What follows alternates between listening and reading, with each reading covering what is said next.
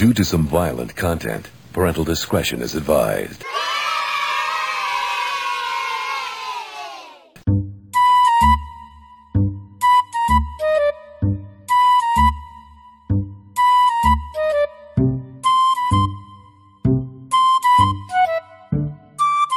Hello everybody, welcome to the Idle Matinee podcast, episode number 90. This is now the perfect episode to listen to if you're a new listener. Just start here, you can go back if you want. But ongoing listeners, welcome back, thank you. Here today we have me, Ben, and we also have... Bonsoir, je m'appelle Gregoire. Comment t'appelles-tu? With friends like these, who needs enemies? It's me, Johnny Ribena, a.k.a. Juanito, a.k.a. Juan Flew Over the Cuckoo's Nest. Bong bong. Swing and a miss, it's Chris. And the auditors in the background, he may say stuff if he can think of anything. Decided his name should be the Prudicator. The Prudicator. Not the auditor. So the step auditor's a rubbish aboard name. with the double-deckers for fun, laughter on a double-decker bus. Let us begin this week with... What have you been doing this week? What's been going on, fellas? Anyone got any good stories? If you shit, I'm going to shut it straight down. My dad got kidnapped. Or should we do that after? Should we just get the football out of the way first? Oh, yeah, go on then. I forgot about so that. England lost to penalties. Totally forgot about that. I didn't watch it. England, Barry didn't watch it. Well, I didn't watch it with you. You were next door, weren't you? And watching it with your mum. Were you watching it with your mum? Or did you actually not watch it? Me and my mum were doing other things, but... Oh, okay. Fair enough. I won't venture down there too. I'm still... I'm sure when you say you and your mum were doing other stuff, I'm sure you mean just watching another TV programme. No, we were fucking. Oh, thanks. Boom! 90. We were watching it. I'm just joking. We were just being edgy. And I was watching edgy it here with a couple of people. One of them was shouting at me quite a lot, so it was quite difficult to take it in. Yeah, it was quite difficult to take it in. As much as I would have done, but I still saw as much of the game as I needed to. All I care about is we won in real time. We scored the better goal. And that's the way they should look at it. In real time, yes, we're always going to lose at penalties. So they did better fouling. Yeah, and they did better fouling. So. We only had one shot on goal the whole game. That was Luke fucking Shaw's. Miserable. Yeah, that was it. Yeah, that's miserable. I think there's a lot of guff that disguises how poor we actually played in that final. I just think... I don't think. I'm flabbergasted, so I'm going to keep my opinions to myself. I think there were better kicks off the pitch. Yeah. But I mean, Luke Shaw's goal was great, and because it was fairly early on as well in the first half. So I was like, great, because it wasn't an excellent goal. And you thought, great, because had a great tournament, and it looked like, brilliant. Harry's not even stepped up yet, and stuff. And we thought, we probably got more goals, and then it became evident that it was only going to go one way. So I actually watched the Wimbledon final, and when the Italian came second, I thought, that's an omen. Yeah, it wasn't. That was good at least. There was boxing the night before. There was boxing the night before as well. There was an Italian versus an English guy, Lyndon Arthur, and he absolutely smacked the Italian about. And then with the Wimbledon thing, I was like, is this inspiring them, or is this eroding their confidence? You know what I mean? Are they watching this like going, they're inspired by this plucky Aitai doing his best? Yeah. I watched it and I just thought, tennis, that's a racket. Yeah. Put the sound effect in there, please. So was everyone feeling a little bit down after the match, or were you expecting to lose? No, I was expecting. I was still disappointed, but I said all the way through, I thought I couldn't see it. I just really could never see us lifting the trophy. He did exactly what, like Greg said, don't change the team, don't do this, don't do that. And I know it's always easier with hindsight, but he did change the team. Yeah. He did, and it just made us ultra defensive against a defensive team, which they're always going to be better at being a defensive team than we are. So do you think it's just incredibly frustrating? We got all these young spunkers, and it's no wonder they struggled when it came to taking the penalties, because they're young lads. They need to be playing with gay abandon at these stony-faced Italians and going for it and clipping they should be scoring loads of goals during the game. They should be relying. They should be worrying about fucking penalties. So you're going with the narrative that we should blame the second most successful England manager of all time for the fact that we didn't beat the plucky Italians? No, not at all. I think it was just too much. But you could do that with anything, Johnny. It's a straw man thing. You could argue that. He's done. He's very consistent. He gets a good team ethos. He knows the young lads, and I'm not saying we should sack him. And it's all, but it does come down to him, and he picked the wrong team All the things that everyone was, even the Italians were going, you could beat us with your bench. They were saying things like this beforehand. They were like going, we've got so much attacking creative talent. The Germans are flabbergasted that we haven't been able to get Sancho, who's been the best player in the Bundesliga for years, squished into our team. And then apart from maybe Lewandowski, and then we don't play to our strengths. We play a different way, and I just found it. Do you think we needed a few more enforcers? Because I thought that the tide of the game definitely changed when I can't remember the captain's name, but he started throwing himself about a bit as well. And Chileni or whatever the fug. Yeah. Chileni, yeah. I was watching the Copa American League, so I didn't see any of it. I prefer that. Brazil and Argentina. Okay, why do you prefer that?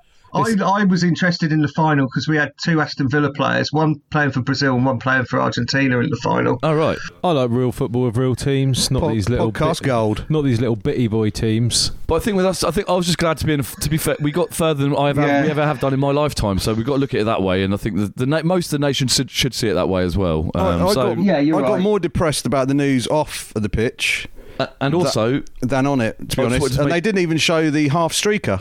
The film that I want to talk about, we'll touch on later, hopefully at some point. Tomorrow War, that me and Chris both watched. No. Chris watched. Me and Chris watched. Nah. So we'll talk about. We'll talk about joking. We'll talk about it. But anyway, in that Brown Bear coming up soon. So at the beginning of that film, this is how Hollywood reviews football. So to them, as I said, the Euros don't even exist. So the big ones next year, World Cups, because the beginning of this film, they say that it's Brazil playing, so they always assume that Brazil are going to be in the final of the World Cup. So when the aliens come, or when the people from the future come to tell everyone about the future war, it's during the World Cup, so everyone's watching it on TV. That's the premise of the film. So as I said, Hollywood doesn't recognise the Euros, so we should remember that as well. It's the big ones next year, so hopefully a Hollywood film someday is going to have England at the front, because we're the top of the international game, and we'll be seen as like the soccer champions, not Brazil. Greg, you're not English, mate. Huh? You're not English, mate. I'm half Irish, but I live in England. 1% Tongan. Yeah, 1% Togolese. Not Tongan, Togolese. You idiot. I'm from Togo. And Greg, Toga. And who were the team that Brazil were playing in that final? And it looked like Scotland. Yeah. Because I was like, because they were like, right. So obviously Brazil are going to be in the World Cup final, right? So this scene will have Brazil playing, I don't know, some other guys. Put them in dark blue. I don't know who are those guys, and they do look exactly like Scotland. They haven't thought it through, really. Yeah. It's a premonition. You never know. Well, before you move on to the Tomorrow War, because I'd like to hear a little bit about that film. Reviews. Let's move on from football now, because that's enough talk about football. It's boring as fuck. What have you been doing this week, guys? Let's start with this week. I want to start with Johnny, because he's got a cracking story about a hotel. Johnny. I was going to go with my dad getting kidnapped, but I might just interview him actually and get him. We'll save that for next week. But yeah, good story. Chris, what have you been up to this week? I hear you saw a celeb.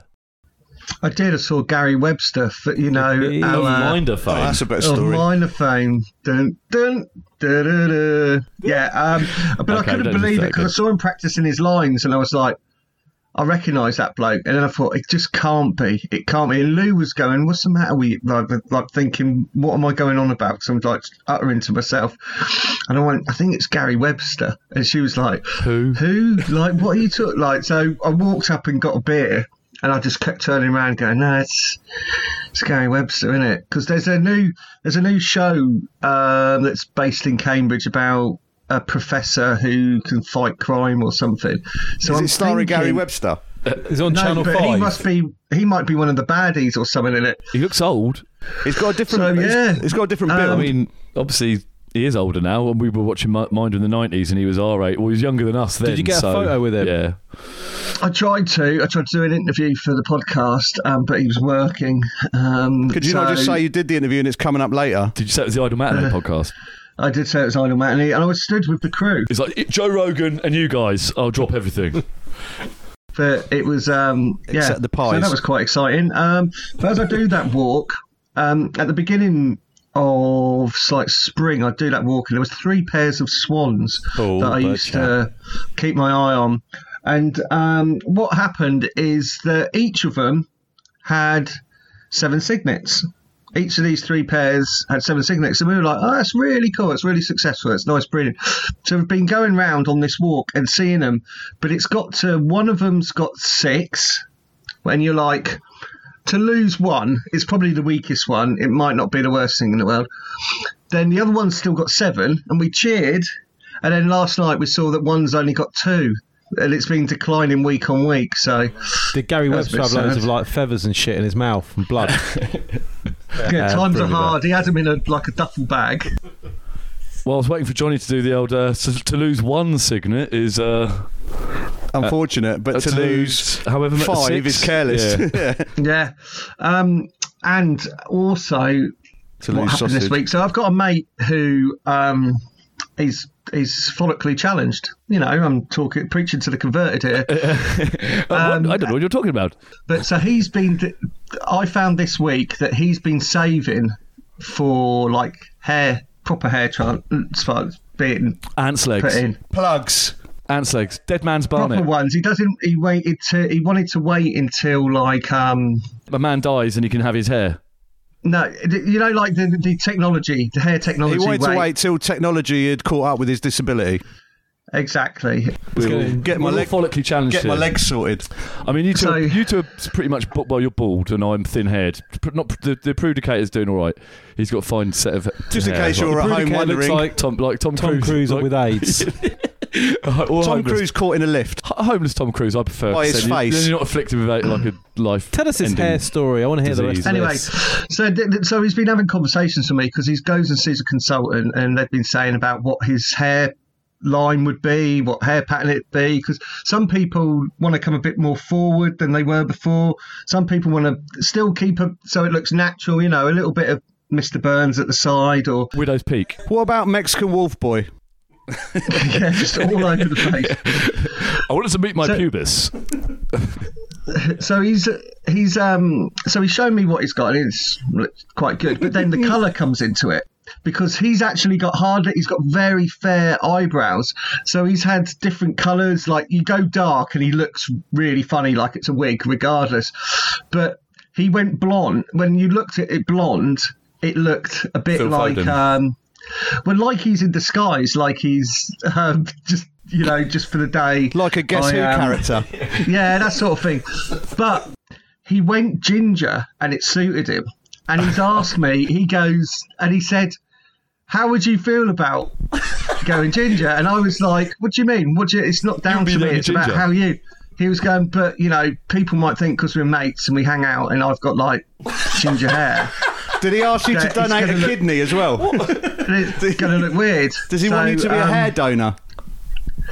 Yeah, unfortunately, no, I don't have to do that. I did earlier trim and cut off a perfect tash for my son for his Captain Mainwaring, but my partner's saying I can't put that anywhere near his face because it's mostly pubes, because that's what's made it all bind together. So, a couple of questions I've got for you about the hair transplant.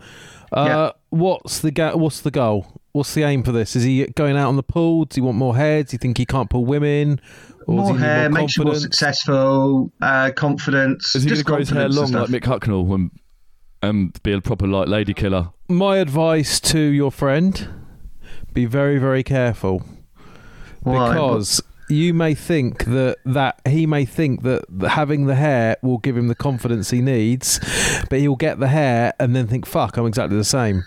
Like, in fact, worse because I'm ginger. Yeah, hasn't. Now everyone's bullying me. I need a tough skin. If only I'd developed that at school. Sort of like a ginger Dumbo, but the stick doesn't work. Well, I also think he's going to have brown pubes still, isn't he? So that's going to look weird unless they do that down as well. Like a Duracell battery. Cuffs and collars. He's going to have to dye his pubes ginger to match his hair. Yeah. So anyway, that's a great story. I was a bit worried. I should have led with the kidnapping story. Really, should have done to save it. Let's hear about Greg's week. What? Well, my week. The World Cup. I've just been playing more Mario. Really, what have I done? I haven't done anything.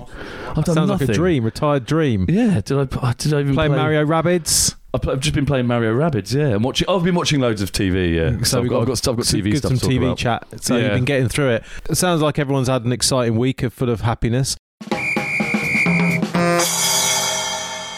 I only found out the other day, like I've mentioned before, that I've gone on to what's that bloody actor's name? Fucking this is annoying me. Harley Davidson and the Marlboro Man. who's Harley Davidson and the Marlboro Man? Mickey Rourke. Mickey Rourke, right? So Mickey Rourke again. I've got one. So I was, like I've said before, I look at his Instagram thing every now and again. I found out this week he was gay. I had a suspicion because he was always surrounded by like really attractive women, but also double hard, really attractive men, and he'd always be like messaging them and kiss.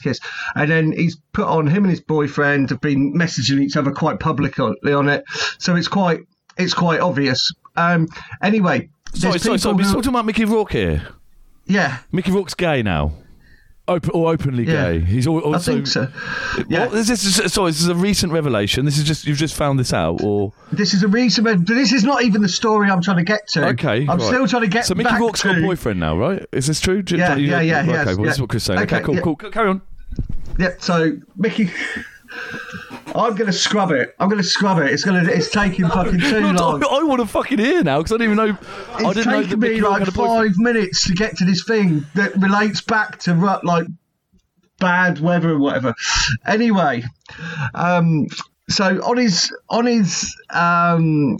like feed or whatever, you know, where comment section, like loads of people go, good on you, oh, 2 boys in love, all this, like nice one, or good on you, Mickey, and all this sort of thing, because he hasn't made like a big statement. It's just sort of eked out, obviously, and he's not responding to that. It's just like, this is my life.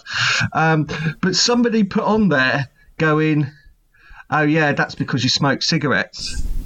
And I was like, who's this nutter? And so someone responded going, what's that got to do with it? They're just 2 guys just loving each other, and that's all that matters. And it's like, yeah, because they've had too many toxins, and that's what makes them gay. And they were like, well, what do you mean? They were like, well, he was the Marlboro Man, so he obviously smoked loads of fags. And people were going, no, that was an act. That's like, and they go, well, look at his boyfriend posing. He's got a cigarette in his mouth there, like this shirtless guy. And they were like, you're a homophobe and all this stuff. And this person was trying to just stay rational, even though they're clearly barking mad. And they went, no, there's a study done on seabirds, and it shows that high levels of mercury turns them gay. So boom, that's the evidence. And I was like, right, I'm looking into this. So it goes back to like a 2010 research paper, which they found birds in the South Seas that were fishing, eating like high oily fish, would then have high levels of mercury in them, and then as soon as it hit a certain level of mercury, all the boys would pair up and live like just they would, as if they were in heterosexual relationships, but just with their mate. They'd fuck, they'd go fishing for one another, but they just never have an egg. And obviously the problem with this could cause like population collapse of that animal. So that's what it was relating to. So she's not really taken into account that humans are a little bit more, you know, cerebral than the odd seabird. But they also did control studies in scientific conditions, you know, in lab conditions and that. And it happened again. But it appears it's just the boy birds. Once the mercury level hits a certain level, they go for other boy birds. Okay, but sorry, did any of these seagulls at any point smoke a cigarette? No. Sorry, I wasn't listening to any of that. So Mickey Rourke's going out with Seagull now. So is that why Seagull gets so aggressive? I'd like to smoke fags with him in bed. Hey, y'all got a cigarette? We don't smoke. Fuck off!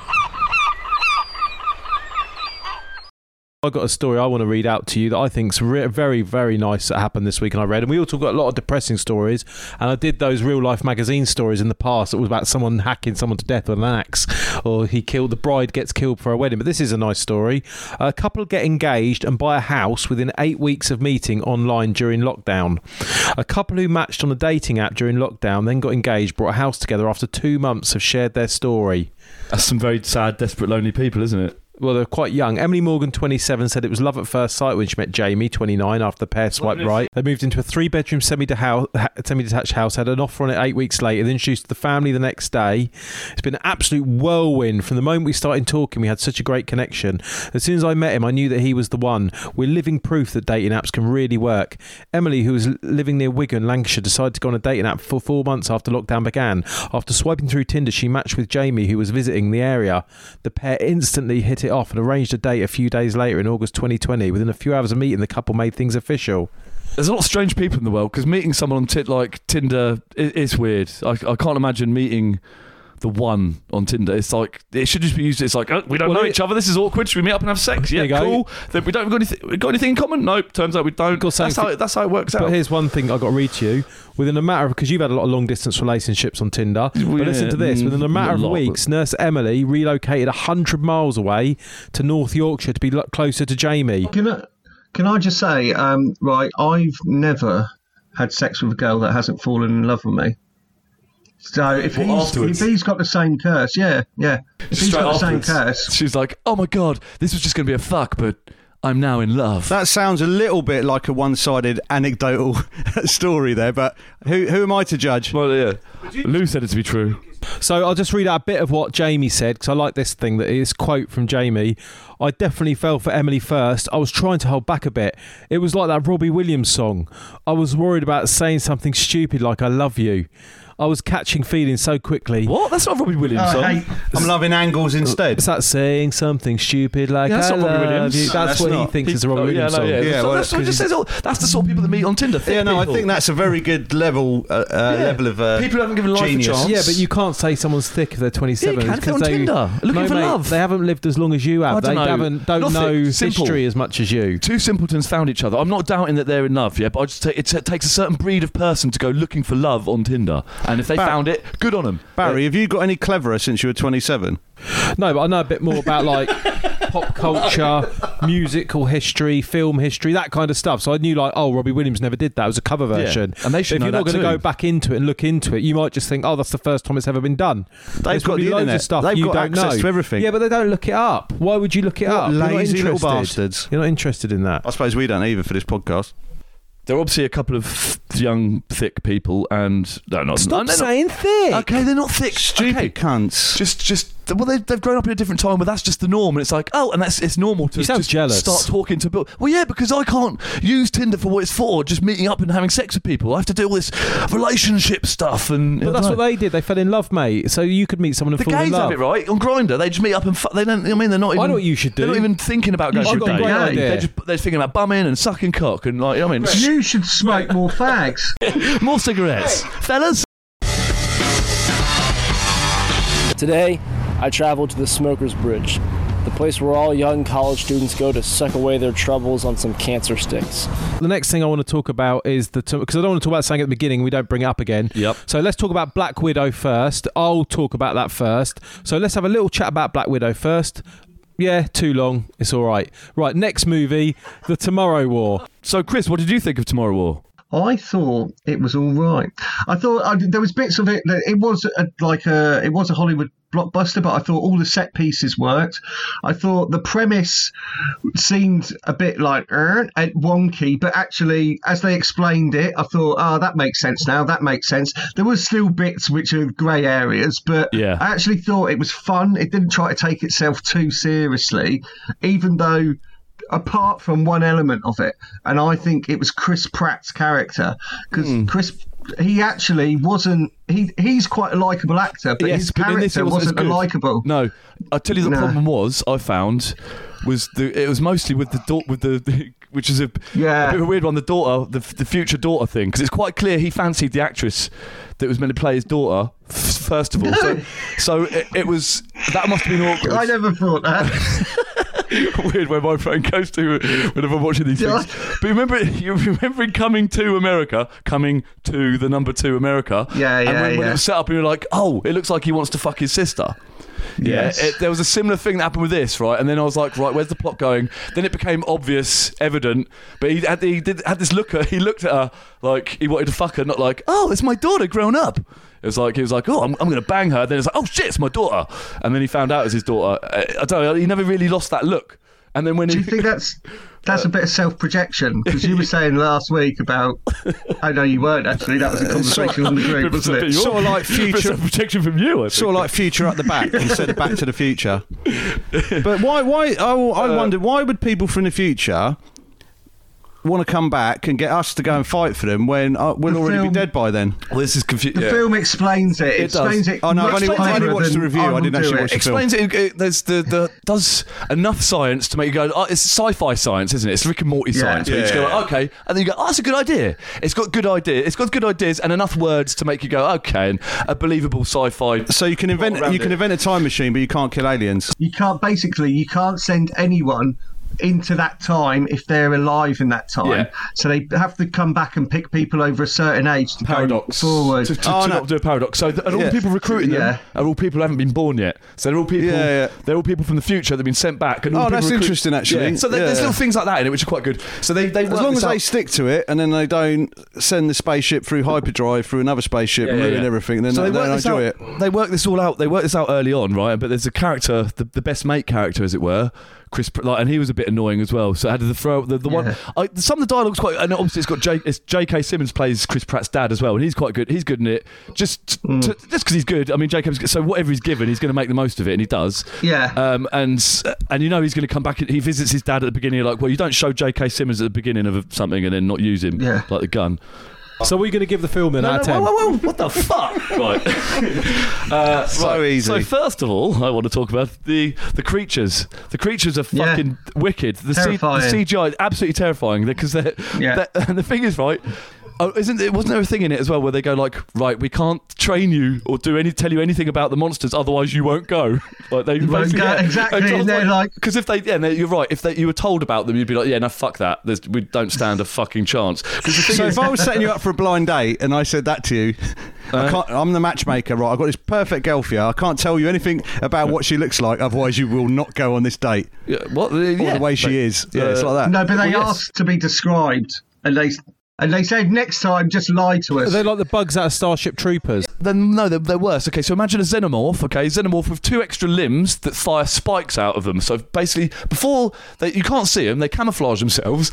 Then you first of all get hit by these spikes. They seem to keep reproducing. So they're projectiles at like 6 inches long, which will go through your chest. So like straight through your head, straight through your chest. So if you don't get hit by one of them, then they'll just climb walls. Then it turns out they can fly and swim. There's a bit when helicopters come in, it's like, oh great, turns out they've got fucking these gill thick like a flying fox. Yeah, so if you knew about them, you'd be like, no, there's no chance, because the only thing that's going to save you is plot armor. Because there was someone stood next to Chris Pratt. Our favourite superhero. There was someone stood next to Chris Pratt shooting the gun exactly the same way as him. None of them had any training. They're all civilians as well. They would just get taken out of their life. It's like, yep, you're a civilian, just dumped in. Yeah, do what you can. And they're like, okay. And then so some of them are shooting this alien. Dad's army. Don't tell him your name, Pike. So Pike's shooting away. He's doing nothing wrong. And then some other cunt, and then Chris Pratt stood next to him. But then this guy gets wiped out by one of the things. Chris Pratt just doesn't. It's just but he's expensive, isn't he? And his name's at the beginning of the film. Yeah. So it's giveaway. But that's unfortunate as well, because it didn't really incorporate any of that. It's like, why has this person survived and that person? There was one guy who's survived 3 tours. He's gone back there 3 times. It turns out he's got cancer, so he doesn't give a fuck. And like, I won't. Does Chris Pratt do the Marvel humour thing in it? Yes. Well, no, he does that quite well. Him and his dad, him and J.K. Simmons do that quite well. But there's this mate. He has one too many lines. He does too much of that. When they do a quip, and then I don't know the actor's name. Like it's his friend. When he goes, "Oh, we're going to become best friends," because they're both scientist guys, and they both work out that the people recruiting them are younger. They work out the paradox thing. Yeah, I thought he was all right funny, but yeah, you're right. It's a little bit too much. Yeah. But what they do as well is they say, like, when you drop in, you've got to prepare for. We'll drop you about 9 feet above where you're going to be, so you better prepare. Yeah, that was good. Because they're just throwing people into this, like, we're fucked. They're just murking everything.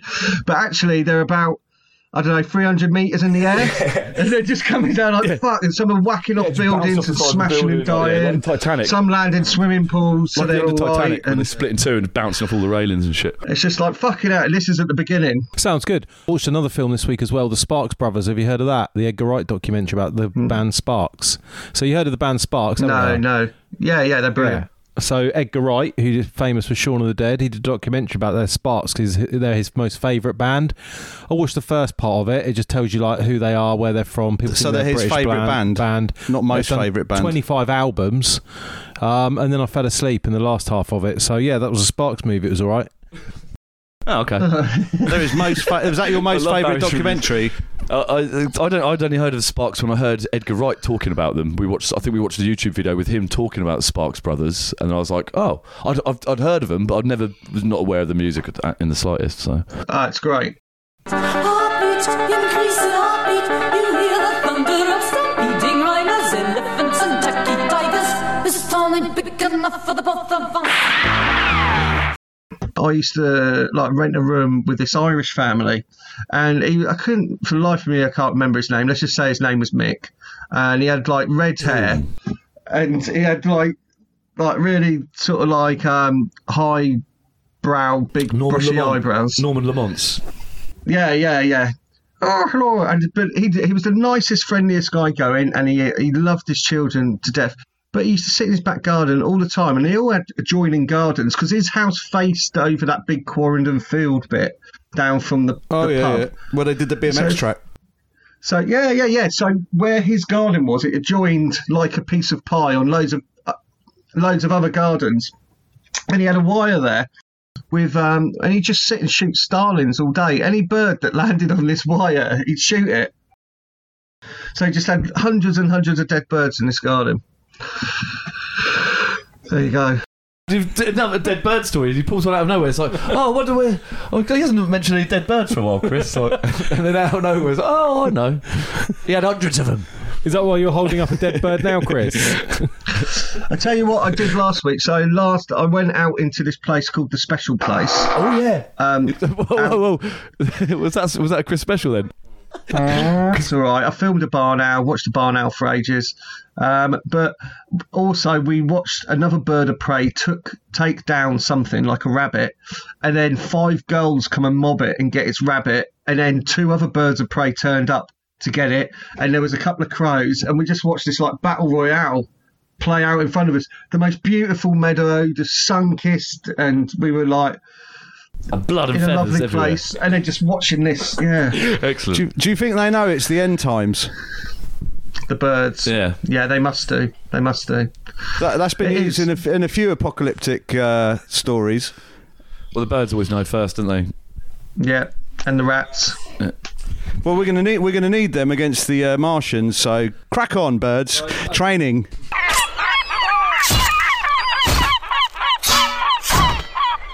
We haven't done improv for a while. So Tony the Tiger, Snap, Crackle and Pop turn up to the Honey Monsters poolside barbecue. When they arrive, all 4 notice the pool is filled with milk. So I will be Honey Monster. You can be Honey Monster. It's your barbecue. I will be Tony the Tiger. And Chris and... No, I'll be one of the disinterested Bisto kids. Okay, Snap, Crackle and Pop. And Chris, you can be Snap. You can be Snap from Snap, Crackle and Pop. And you can be Crackle. And Pop can be Prue. Can I be the... What's the Cocoa Pop monkey? He doesn't say anything, does he? Yeah, you can be the Cocoa Pop monkey. Yeah, cool beans. So I'm just swinging. Hey, Honey Monster, the great party you got here. Oh, thank you, Tony. Oh, Snap, Crackle, Pop, make yourselves at home. There's plenty of food to go round. Can we just go for a little swim? That's all we came here for. Don't pop. Don't make too much noise, boys. I can't help it. You know, because Snap, Crackle and Pop, they make the noise in the milk. Sorry, guys, I'm the lifeguard. I think the Cocoa Pop monkeys turn the milk chocolatey, so you're not allowed in the pool. Hey there, you got any drinks? Yeah, they're just over there, Tony. Thank you. These look great.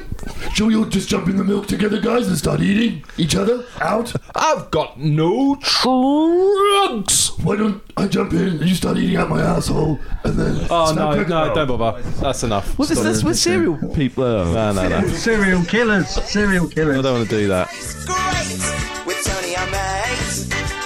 Well, everybody knows Frosties taste great.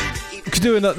Next question of the week, and this is Big subject of the week. What is it about Michael Ball? I don't know if have you ever heard of Michael Ball? Do you know what I'm talking about when I say Michael Ball? Yes, of course. The singer stroke, actor stroke, the Phantom of the Opera is here. Stroke, the one show. What is it about him that makes people dislike him so much? Because anyone, his curly hair, his fat face. Is it really just as simple as that? Just the way he looks. His fat curly face. How he sounds. I think it's something about him. I think there's an air about him that you can tell when you see people on television, certain people, you can tell that they are arseholes. As in, like, to everyone who works around them. Yeah, he's definitely a backstage diva. He's all airs and graces to their face, and then he's like backstage, he beats someone. He beats his wife, he beats his dog. Someone is getting beaten by Michael Ball. He's a charisma vacuum. Yeah, because it's like Gary Wilmot. People still like him, and he's a similar sort of field. But he's cheerful, isn't he? Like Gary Wilmot. Gary Wilmot. Like he's a blast from the past, though, isn't he? Really? 80s for the 80s comedy. He's still about. So what is it about Michael Ball? Because he looks at. It's the same reason people don't like Dale Winton. Like those sort of big, fat, over-imposing, cheerful people, muddy-cheeked arseholes. Yeah, exactly. Yeah, just too fat and friendly-faced. I don't know. Yeah, that's mean. Fat face. That's harsh. It's not that. It's not his fat face. It's not his curly hair. It's not his jowls. It's just just the way he is. It's when you see him. Have you seen him and Alfie Boe together? Because they've done oh god, when you see them on stuff, because they both think they're just so good at have you seen them on Sunday Brunch? Yeah, and they start going in like doing that together. Sing us a song. Oh, I couldn't possibly. It's like the thing is we get on so well, and like and then we start singing like you know, like Alec Jones. When you see him now, it's like you've lost your shtick, mate. Just don't come on the telly anymore. Well, no, I don't know. He's quite a good presenter. He does songs of praise and that shit now, doesn't he? And he's back when I think that's another thing, Michael Ball, when Captain Tom was there and he was like lapping him up every 2 minutes and interviewing him and doing the song with him and overindulging and taking all his glory. Do you think that's what did it? What made us lose the Euros, Captain Tom? Michael Ball crushing Captain Tom. They should have made Captain Tom take the last penalty if he was still alive. They should have done. Should have got Diana Ross to do it. Better option. But he's done it. He's walked 100 miles and we're bringing him up now to take the final penalty for England. So do you remember when we used to do the old improvs back in the day, the good old improvs? I've got one for you. Quentin Tarantino is going to make 10 films, isn't he? He's on 9. He's on number 9, so he reckons the 10th film is going to be his last one. So a lot of people are saying it was going to be a remake of Reservoir Dogs or a different version of that, like a stage play of Reservoir Dogs or an all-black cast.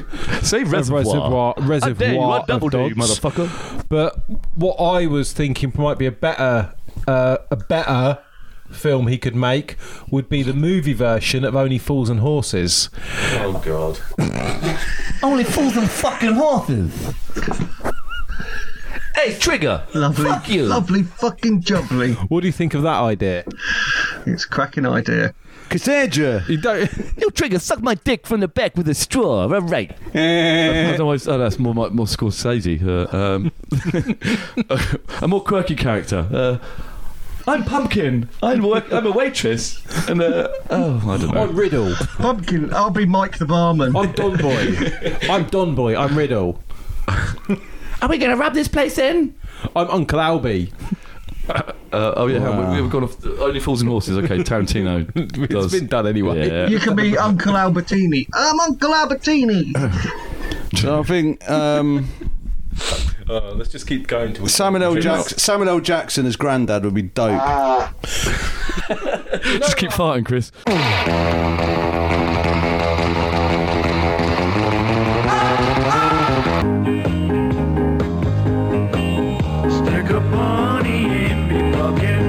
A little while ago, we talked about the bullshit kids at school. Oh, yeah. There's always the bullshit guys. Whenever you say something, we know what I'm talking about. What about this guy, okay? So when you go to a pub and say you're on your own with a couple of mates, not necessarily a piss, but the guy that sits at the bar with a pint and he tells you a story. He wants to start just telling you stories about shit, that like Bagpuss, a bit like us in the podcast, just talking shit to you about stuff. The Bagpuss man.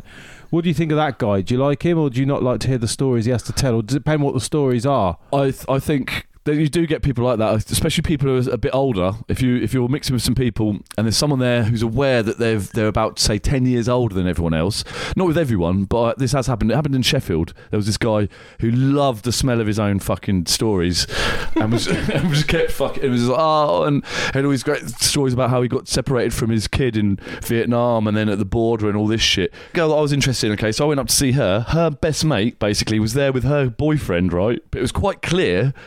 When she'd already said, like, Gabby goes, oh, she really fancies this guy. And I was like, oh, right, okay. Do you reckon she should actively, like, try and fuck this guy in front of her boyfriend? But he was one of them people, the fucking stories. And it was like, and everyone was hanging off his, especially her, hanging off his fucking word. I was like, okay, nice story, mate. But that was all he had. It was just like these stories about the question. He never didn't look at anyone and ask anyone else a question. He got the girl and got her up the duff. Well, yeah, eventually. Like, yeah. Well, I don't know about the duff, but yeah, probably. Ask Chris a question. I was going to say, like, our Trumpington Wine Club back here in Cambridge, it's like littered with a few old boys, and they're always good for, like, when we're talking and then they just break up, they'll go like, and it could be a piece of gold. It could be telling us the pork pie with egg in it story, which is absolutely fantastic. Could be talking about, like, miners going down and when they go for a shit and they just shit at the end of the mine, obviously. Are you talking about Victor the Bastard there? Yeah, the Victor the Bastard. So he's good. Yeah. He's a good one. And then we've got Dick as well. But Dick will go, has anyone tried this type of grease on their axle before? It's like, why have you got a tub of grease there? Oh, in fact, I can't do his accent. He's got a West Country accent. But that's right. And it's just, so then you get the boring old farts. But on the whole, I love their experience and their stories because you could always shut them out as well because their testosterone's lower because they're a bit older. You can just like be passive aggressive enough to them to just make them think, oh, just leave. I would have shut this guy out. I would have shut this fucking cunt out in Sheffield if I wasn't trying to get this girl to fall in love with me.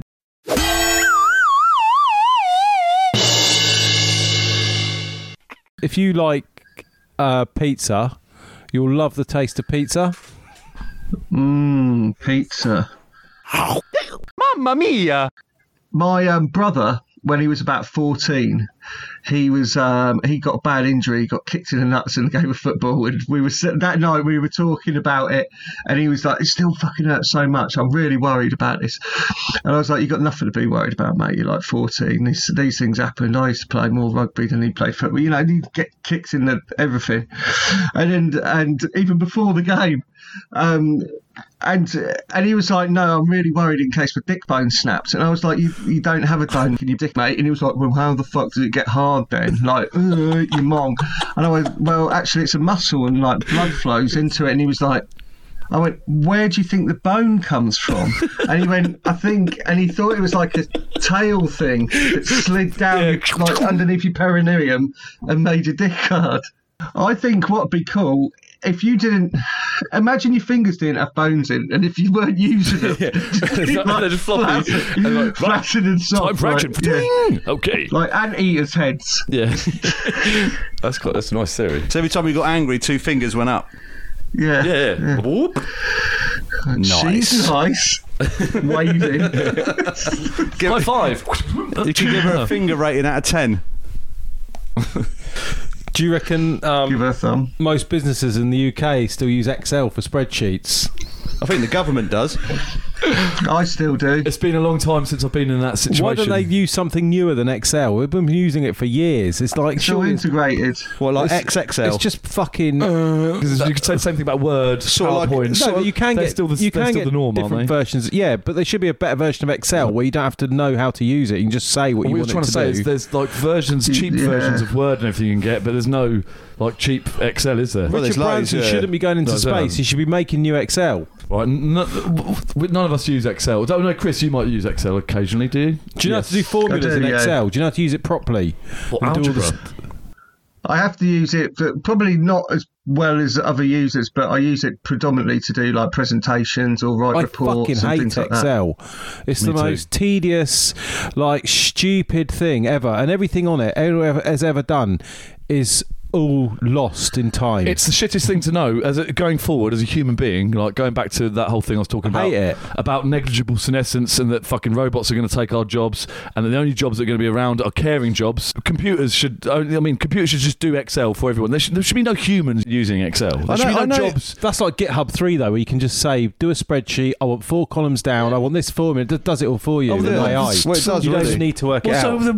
I know Excel. So this does exist then? I know Excel will do. I know Excel looks really cool, like really cool to use. As wallpaper, but I just don't think it was the best way to stop the pandemic for track and trace.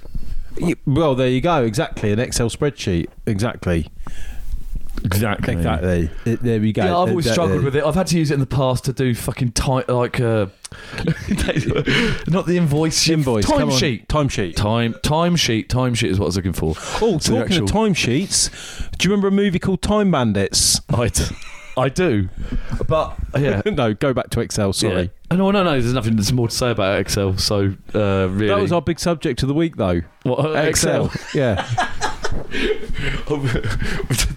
Johnny, can you do a picture for this week's podcast? Chris, have you not done any research on Excel this week? I thought you were going to look into it, like we're going to do the big Excel improv. The guy first found Excel. So let's do the Excel improv. I would have been a little paperclip man. The American guy first discovered it. It's like a thought. It's like, guys, I've discovered the ultimate way to make a timetable. It's so much quicker than anything we've used before. People are going to be using this for decades. They won't be using anything else. No one will come up with anything else to do timetables and stuff. Well, you asked me if I know how to use Excel for a job, and I go, yeah, of course I do. And then it's the first day there, and I'm like tapping away on the computer, thinking, oh fuck.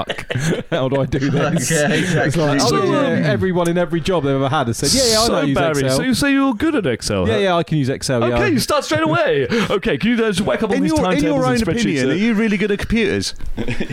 Yeah, of course I am. I think the best Excel shortcut is low leg kick over and over it's again. Probably Google how to do this in Excel. How do I do this in Excel? YouTube videos. Just have a mirror image of YouTube. Same with anything. You could get any job now and just go like, yeah, I can do that. No problem, mate. See, no problem. Just give me a second. Yeah, 2 seconds. Got it. I was watching First Dates Hotel. There was a woman on First Dates Hotel who didn't want to date Cambridge men because she said they're too academic. Would you think that's true? Are Cambridge men academic? A lot of them. Even the nurses are quite like erudite. I'm sending my dad there next time. What is it that makes Cambridge men so academic? Because anemic. It makes you. Fucking, I don't know. I'm a geezer, mate. I'm a fucking geezer. Keith Lorraine, yeah. I'm a bit of rough. I'm a bit of rough. That's why I managed to punch above my station. I'm working class. I'm a bit of rough. I'll tell the world it is. I fucking hate all these Cambridge. It's funny riding around Cambridge with me. Is like, look, I'm not. I know I live in Cambridge, but I'm not Cambridge. Look, this is a Tory area. I hate Tories. By the way, I hate Tories. Anyone? Everybody? I hate Tories. He's like riding around his bike. I was wondering if when Chris said he punches above his station, did it mean he's a bit rough getting all the birds, or does he just walk around like the Mitchell brothers, punching professors?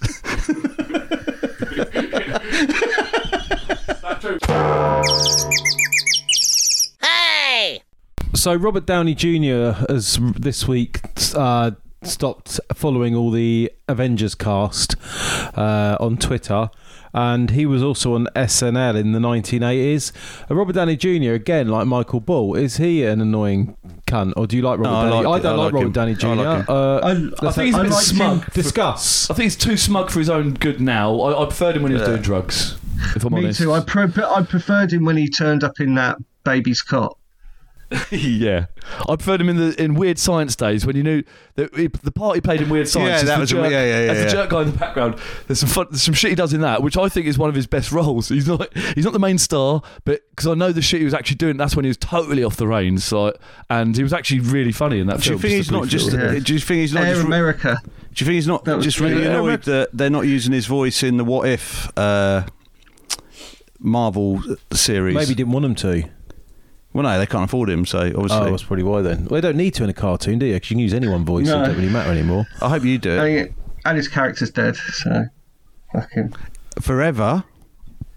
Yeah, it's like the Mel Blanc characters. Obviously, Mel Blanc's been dead years, but there's loads of cunts who've like learned how to do all the top Warner Brothers cartoon characters, obviously. You never really have to worry about being funny because SNL survived all the way through the 70s, 80s and 90s with no jokes and any of that. And it's fucking still going. And now it's like, it's not even considered funny now, is it? It's like death to your career, I think now. It's like, no, I think it's like you're meant to do it as to follow like as a path or something now, but I don't think it's not the same as when Chevy Chase and John Belushi and all that was doing definitely it. Not. When Elon Musk did it, that was just cringe-worthy. That was the death knell. With Grimes, well, no, it's definitely long before then, but it's just I saw. Grimes doesn't even like performing. Embarrassed herself going up there, like she fucking hates performing. And then went a weird Italian accent. Yeah, so do you think that's why he wants to go into space? Yeah. She hates performing. You're so protective of her. Yeah. My little Grimes hates performing. When I thought about him, she'd hurt her leg, Beth. She'd fallen off stage. So I googled how do I clean a stain off the carpet, and it said use shaving cream. Then I had to Google how to get shaving cream out of the carpet. Shave it. The big quiz of the week. Who said it? Tom Jones or Fred West? Put some music in. So here we go. You're going to hear some quotes now, and you've got to say, did Tom Jones say this or did Fred West say this? You get the idea. Quote number 1. Plant a radish, get a radish, never any doubt. That's why I love vegetables. You know what they're about. Was that Tom Jones? The rhyme suggests a song, possibly, by Tom Jones. Remember, Fred West did a lot of digging. It sounds a lot more Westy. So I'm thinking it's a poem. Is it Tom Jones or I thought it was Tom Cruise. No, Tom Jones. Tom Jones. It's either Tom Jones or Fred West. Both curly-haired men. They look quite similar. Tom Jones did all his own stunts, so I can see the confusion. No, Fred West did as well. They could be. They could be related. They could, if you looked at them. If you looked at photos of them. Imagine if your mate's hair transplant turns him into Fred West, or Tom Jones, or Tom Jones. I think that's. Anyway, I think Jones. Has anyone ever? Tom Jones. Sorry, has anyone ever done a joke about Fred West saying, "I never promised you a rose garden"? That's Tom Jones. Right, next one. Never promised you a rose garden. I have a weakness. Rose. Number 2. I have a weakness. A prostitute garden. I mean, the young girl garden. I have a weakness for watches. I have to stop myself buying more. Tom Jones. I doubt Fred had that much money for watches. Yep, okay, very good. Couple more. I'll do 3 more. I didn't murder her. I just fucked her and then Rose fingered her. Tom Jones. I didn't mean her. I knew Elvis. Fred West. Rose fingered her and strangled her. I just helped her put her in the bin. Tom Jones. People never talked about my music. They just counted how many knickers were on stage. Fred West. That's Tom Jones, of course. I couldn't do the heavy rock thing anymore. Noddy Holder was around, kicking every singer in the balls. I never wanted to be a pop singer. Christ, how I hated Noddy. Fred West. Okay, one more. You can't be a sexy person unless you have something sexy to offer. With me, it's my voice. The way that I sing and the way that I express myself when I sing. It's my voice. I think I think Barry said that just now. Come into my house. There's not much to look at. Rose, make you a cup of tea. She'll figure. It's my voice usually that people are attracted to. Why? It was Rose. You can say what you want about Fred West, but I expect there are a lot of people out there we just have.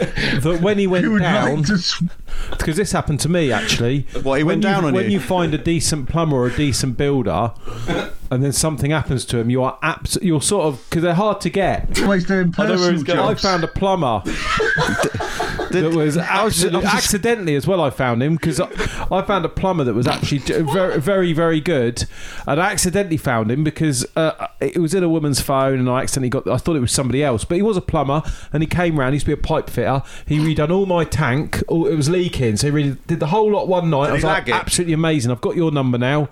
You're trustworthy. It's a good price. You know exactly what you're doing. If I ever need any plumbing work, I'll ring you up again.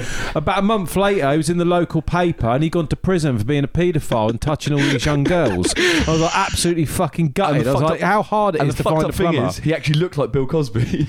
Yeah, he did slightly look. So you're thinking like all those people that got him to do building work, like, well, yeah, of course. Well, you obviously find more, don't you? Move on. They always say you should get a trade. He didn't just look like Bill Cosby. So here's another one for you. What I want you guys to do is think about. So Tina Turner wrote a song, "Simply the Best," but I feel that needs more swear words in it. Is this a Facebook? You're simply a cunt. Replace the song now. Shitter than all the rest. This will get us, brilliant. You really shit at everything. You're really fucking stupid. You're simply a cunt. You know when You're a shit fucking cunt. When they say replace the word. Really fucking shit. Replace the film. You're shitting in my pants. Yeah, Johnny, you obviously... No, please. I honestly thought that was it. I didn't realise you were going to carry on singing it. I don't know if you got this, Johnny, so I'll just explain it again just so you get it. So I said, do a Tina Turner song with more swearing in it. So I did. Immediately, Greg started doing it. I thought, that's great. He's doing it like, that's funny. You start talking over but you it. talked over it. So obviously I thought, you must have something to say. It's quite important. So let's just stop and listen to what you got to say. I think Johnny's trying to see I he's thought, a bit drunker than he's... No, it's not a drunken thing. I thought you were going to say... I was leading on to when they do that stuff on Facebook, they say replace a word in a famous I'm thing not on with Facebook, mate, so I wouldn't know. You shit fucking cunt. Down. You're the shittest cunt I ever met. Wankers! You're always fucking shit. Penis. You're a shit cunt, poo, willy, bum face. Oh, right, I swear. Coño. You stinking knickers. No me jodas más. Suddenly ran out of swear words. Por lo culo. Once I've done shit fucking cunt. Oh no, good Spanish swearing. Yes. Vale. Yeah. Once you've done shit fucking cunt, then you start struggling, don't you? And then you start saying silly things like poo. Unless you're the thick of it style swearing, you can think of loads of really good swear words. They spend hours and hours writing those fucking put downs. So like, you know. What do you reckon? You know, like the Delta variant of the COVID virus. What do you reckon that would sound like if it could talk? Oh, sorry. Wow. Say that again. Husky. All right, Chinese. No, the Delta variant. The Delta. Oh, hello, my friend. Wow. Welcome. Look, it's meant to be Indian, isn't it? I mean, yeah, no. What? Hello, my friend. I was so shocked. I forgot the word. I forgot the program. Mind Your Language. So let's do an improv now. As Mind Your Language as different variants of the COVID virus. Oh, variants. That brings on to Loki, kind of. Yeah. Oh wait, I haven't watched the latest one. Oh, okay. No, that's good. So we can tell you all about it. Next week we should do a roundup of Loki. I don't want to ruin it. Everyone's the had ending a chance. is kind of low key. Yeah. I've been waiting to say that joke since yesterday. Germany won the war. What language would we speak now? Would be Jew language. Would we speak German and English, or just German? It'd be German. Oh, wow, yeah. We'd be speaking 4 languages now if Hitler had his way and done the right Do you reckon thing. if Germany won the war, we'd still have the one show? The Ein Show. Do you reckon? I reckon we could have moved. Imagine, because I read this alternate history book, and what has happened was, I think Germany did win the war. Jürgen Klinsmann was on the one show, on Das Ein Show, instead of... We moved our capital to India. And because we moved there, that's like solidified the bit of the empire we had around there. That makes sense. With the industry, with everything, with the growing industry and the power shift globally. Now China have got Africa, America are going for India, aren't they? So it's like the reverse. China is a massive superpower, but they're very obviously insular, and India's very open to us, and they work with us. Their click farms are all people are calling people up and going, oh, so have you watched EastEnders? Oh, yes, oh, Barry, oh, EastEnders. Oh, wow. That's how they get you. Well, no, that's what they do. Have you never been called up? Have you never been questionable impressions? Okay, forget the accent, okay? But surely if they ring you up going, what do you you'll be, oh no, it's an Indian click farm, because they always talk about EastEnders. But usually when they do it, I've been like off my nut, and I've been up all night, and I'm on one, and then phone up is going, oh, okay, so have you ever thought about this? And I'm like, have I? And I'll just keep him on the line. Obviously, I'm up, and then he's expecting me to, and I'll go, no, tell me more. And he's like, okay, and he starts doing the EastEnders jokes. Oh yeah, EastEnders. So yeah, and they give a bit of EastEnders bants about what's happened in EastEnders, because how they're meant to win you over, and I just skimmed over all that and just kept asking him questions about what he did with his mum and stuff, and how his relationship was with his family and all this shit, to the point where he ended up just going, okay, so I don't think you're a very serious man, and he hung up on me.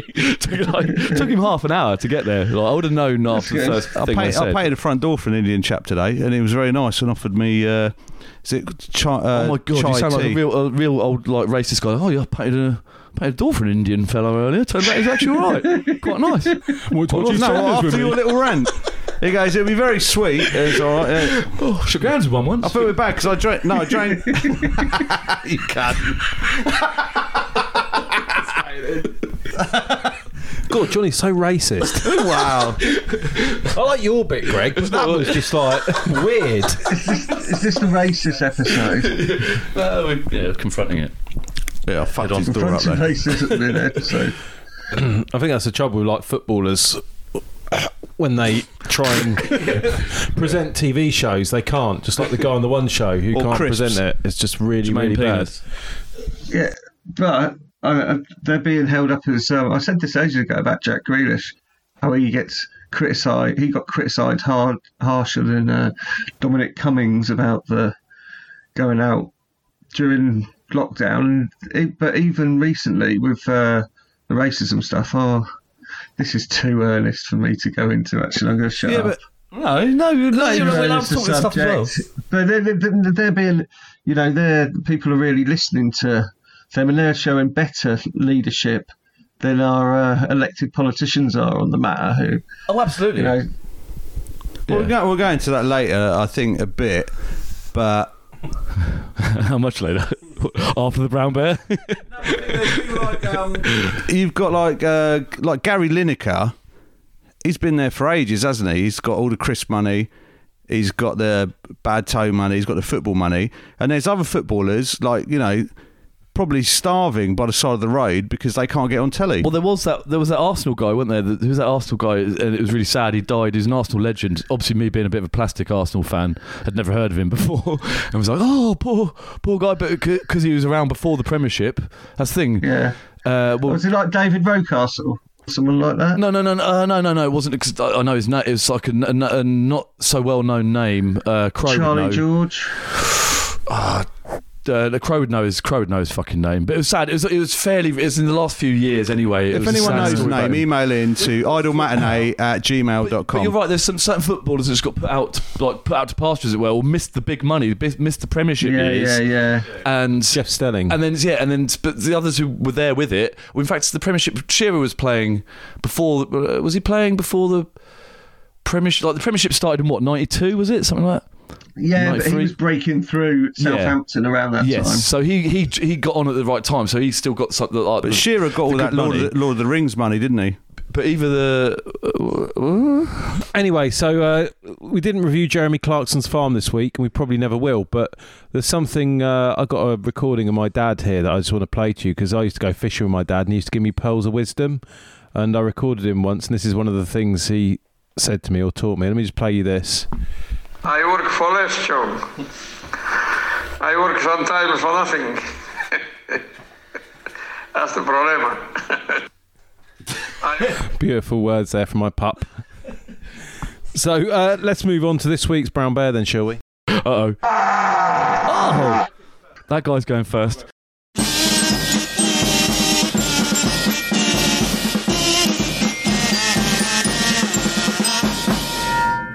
Hello, ladies and gentlemen, welcome to the Brown Bear Comedy Club for another lovely night, a lovely evening of laughter, fun, relaxation. We're here live from Stoke Newington this evening in the local village hall. We've just got this together at the last minute, so it's lovely that there's 10 or 15 people here this evening. Thank you very much. So we've got 4 acts here tonight. These are great new acts. Some of these you've seen before, some of these you haven't seen before, and we might have 2 special guests right at the very end, but they may be coming in, they may not be coming in a bit later.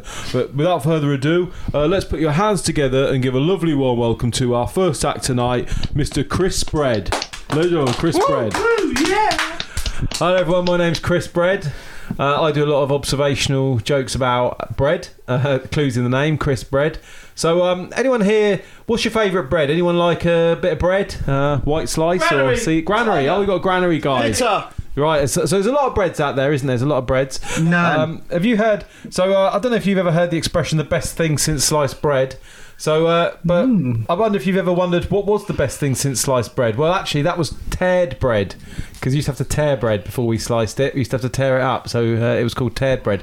So anyway, I was in Tesco's the other day and I was looking for a loaf, a seeded loaf, because I like seeded loaves. And I don't know if you've ever noticed, I was like, whoa, the seeded loaf is a lot smaller than all the other loaves. I don't know if you've ever noticed that. Anyone? Yeah, so that's a good observation there about bread. So next time you're in there, you can see and go, oh yeah, he's right, they're a lot smaller than the other ones.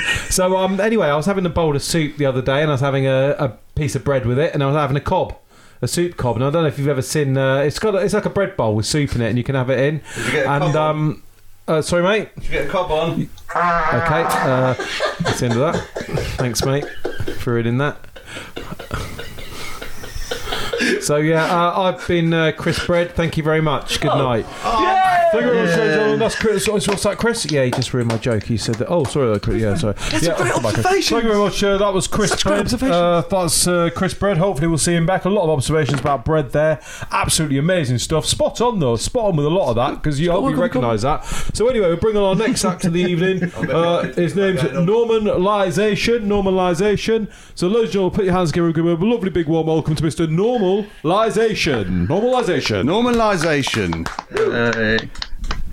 The hooligans have let us down this year. No passion, no heart, and obviously no training or preparation. What a time to be alive. They said on the news 2 hours before the match that there was a great atmosphere of fans outside Wembley, with and without tickets. That changed later when the fans without tickets stormed into Wembley to have handbag fights with fans who had tickets. What a time to be alive. Conor McGregor's manager blames Joe Rogan for interviewing Conor after the fight and blames Joe for Conor's tirade against Poirier's wife. Comments that McGregor is doubling down and tripling down on Twitter. That's probably Twitter's fault. Mystic Mac predicted a stretcher would be used at the end of the fight. He's like the Black Knight in Monty Python. Break his leg and he offers you a fight in the car park. Break his jaw and he'll call you out on Twitter. What a time to be alive. Boris and Priti Patel berated so-called England fans for racist abuse, but also said the fans had the right to boo players if they took the knee. You could sort of see why they took the knee now, can't you? What a time to be alive. Sport is supposed to bring us together to spread COVID. Wimbledon, the Euros, and the Olympics next. But there are no fans at the Olympics due to COVID because Japan still has the COVID. I think we still have the COVID too, don't we? Will they call the next one the UEFA variant? What a time to be alive. They are still handing out Olympic condoms at the Olympic Village, but not so that the athletes from all over the world can fuck each other and get COVID, but so they can take the condoms home to have sex in their... Sorry. To take the So I'll go back a bit. So they can take the condoms back to their home countries and promote safe sex. I thought condoms were quite well known around the world. What a time to be alive. The government voted to stop foreign aid this week because charity begins at home, even though they wanted to stop feeding the children at home because during the pandemic, until they're embarrassed by Marcus Rashford, so they did a U-turn to score an own goal. Oh, I'll do that bit again. The government voted to stop foreign aid this week because charity begins at home, even though they wanted to stop feeding the children at home during the pandemic until they were embarrassed by Marcus Rashford. Marcus Radish, right, okay. The government voted to stop foreign aid this week because charity begins at home, even though they wanted to stop feeding the children at home during a pandemic until they were embarrassed by Marcus Rashford and did a U-turn to score an own goal, which is probably worse than a mistaken penalty, isn't it? What a time to be alive. Anyway, I'll leave you with this thought. Thank you, sir. I hope you leave all that in. Thank you, sir. I'll leave you with this thought. How do you stop a homeopath from drowning? No need. There's oxygen in the water. That was a good one. I'm hyper-normalization. Good and bad night, everyone. Good and bad night. Well, ladies and gentlemen, thank you very much. Don't know what he was talking about there, but that's hyper-normalisation. Thank you very much. Hope you enjoyed him. Wonderful act. He's actually spot on. He's like Mock the Week. He knows exactly what's going on in the news, and he certainly brings it to a crowd here. So I hope you enjoyed that. Ladies and gentlemen, so now our next act, he's all the way from Australia. Sorry, it's not. We've changed the seats.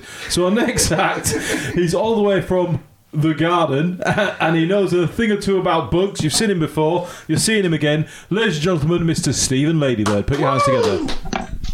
Good evening, good evening. I am Mr. Stephen Ladybird, teller of jokes, poetry and observations of insects and the natural world. So previously I caused a buzz and got quite caught up in it myself, and the drone and the noise, and lost myself. But here I am, metamorphosized and hopefully better for the whole experience. Something that happened recently, though, was I've been using new technology to engage with animals and the world, and got into a Twitter spat with a gentleman I once did admire so, and that was with wrinkle face David Attenborough. I find him such a sanctimonious prick because he says he loves animals, but I bet he hasn't even fucked a monkey. I've got bedbugs, lungworms, 3 voles and a blackbird at home. I regularly pleasure all of my creepy bedfellows, although my dad doesn't agree with a blackbird. Oh, that's not that he's a racist. It's because the orange beak indicates that it's a male bird, and that's what type of bigot senior ladybird is. So I cuddle creatures, smother with my arms, squeeze in tighter, fingers in tight into my palms. Sometimes I'll squish a poor beetle or two, knowing I can replace them much easier than if it was you. If I killed you, I'd get into deep trouble. It's not like giving my poor earwig a cuddle.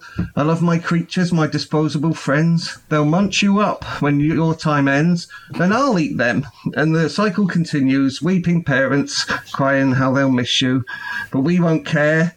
Bedbug, lungworm and voles, and people will be happy that you're in a hole, because you, David Attenborough, spy on nature, acting as if you are the Lord Creator, but you're a foreskin in khaki, preachy preach, made of bull bag skin, sat on a beach, wailing about plastic, the environment and nature. Surely I'm not the only one that hates you. And that's my poem about David Attenborough and why I dislike him. Thank you. I'm Stephen Ladybird. Yay! Thank you very much. That was Stephen Ladybird. Absolutely wonderful. And it's very slightly different this time round, but absolutely amazing. But I quite like without further ado, here's our final penultimate act before our 2 headline acts that are coming on together, a new double act. Ladies and gentlemen, please put your hands together. He's Australian. He's back. Everybody loves him. It's Satin Nights. G'day. My name's Satin Nights. It's a bit of a weird name, I know. G'day, so I should good eve, I should say. I'd be a bit of a shit comedian if I was doing a gig during the day. I've entered the comedy big leagues now. No more old people's homes, no more working men's clubs. It makes it sound like I don't like old people. I fucking love old people. I mean, I'm getting there myself. I'm a middle-aged man now, and I'm getting there. So I love old people. It's just the homes. I like dogs, but I don't like going to those fucking death row kennels where they put them all to death. Anyway, okay, right. So, g'day. I'm Satin Nights, etc. Oh wait, I've just Satin. I'm sticking too close to my notes there.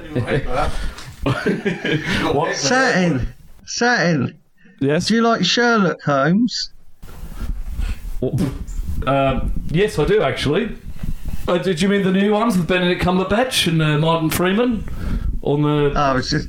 Yeah. Yeah, I do. I quite like them. I don't care so much for the old. Sorry, are you doing a heckle or do you want? Okay. Sorry, my friend. Right. And that's how you handle them. So okay, and that's how you handle hecklers. Okay, right. Okay, so I moved up through the comedy leagues. Yeah. Okay, cool. Right. Yep. got that. Yeah, get myself there. Yeah, okay, yeah. So what else? There was meant to be a segue there. Something to do with dogs. Oh yeah, that's right. Yeah, Torch says I love dogs. I didn't want them. Yeah, go to the home where they die and all that. Okay, gotcha. Right. So I love dogs, but I don't have one. Okay, so I'll explain this. So I'm from the outback, right? So it's a tiny little place called West Point. It's in the centre. It's like in the centre of Australia. It's the most outback place you can get. Okay, so I don't have dogs but basically all the dogs where I come from went stupid through inbreeding. Because we had no strangers coming in, so everyone just kept fucking having the same dogs fuck each other, and they're all daft. So they keep running in front of people's utes and that. They're all stupid.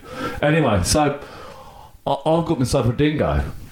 So instead of inbreeding all these fucking dogs, we're taking to taming dingoes. So I've tamed a dingo. I've named him Bruce, and he's much smarter than all these stupid fucking dogs. Some people have tried like breeding the dogs with the dingoes, and they're even stupider than the fucking dogs. So I just chase their tail out into the bush and just die of thirst. You find them there in the bush, the tail in their mouth, and you're like, poor little cunt. Anyway. Right, so, so,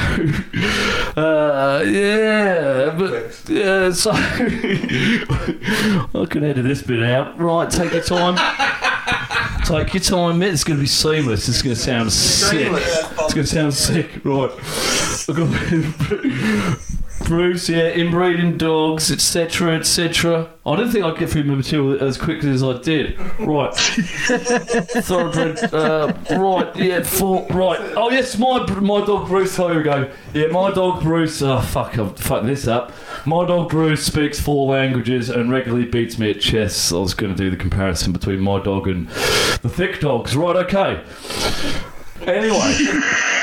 Anyway, so my mate Shano, obviously, us Australians like to put an O on at the end of people's names. So my mate, he calls me Tino or Sato or Naito. On this particular occasion, he said, Naito, why do you think you can do comedy, mate? And I was like, what do you mean, Shano?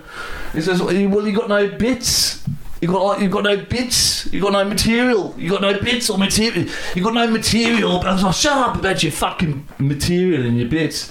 It's like, but you need material or bits if you're going to be a comedian. And I said to him, that's all right, Shano. Just as well I don't work in a textile factory or a place that makes orange juice for adults. You have to think about the last one a little bit. A little bit, get it? Anyway, right, so that's... I've got loads more material, but I want to save some of it. I was going to pick on the guy down the front that's wearing glasses and talking about computer games, but I'll save that for next time. Yeah. Okay, I've been sat in nights. I've mostly sat in at nights. Good, thank you, good night. Bye. Well done, thank you very much. That was Saturday nights, absolutely amazing.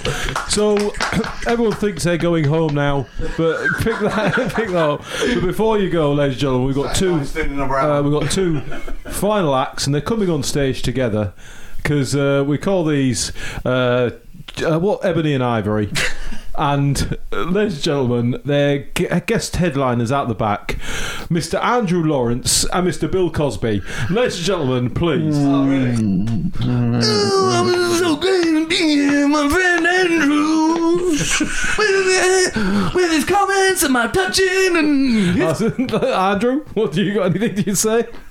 Oh, well, I think it's pretty funny, and it's good that we're demonstrating multiculturalism here, isn't it? Thank you very much. That's enough. Bye-bye, Bill. Bye-bye, Andrew. I don't know what the problem is here. So, that's cancel culture for you. So thank you very much for coming, everyone, and have a lovely evening. Good night. And on that bar, we can go down the road, Andrew, and slip a couple of things and people's drinks in. Well, they should have given us more of an opportunity.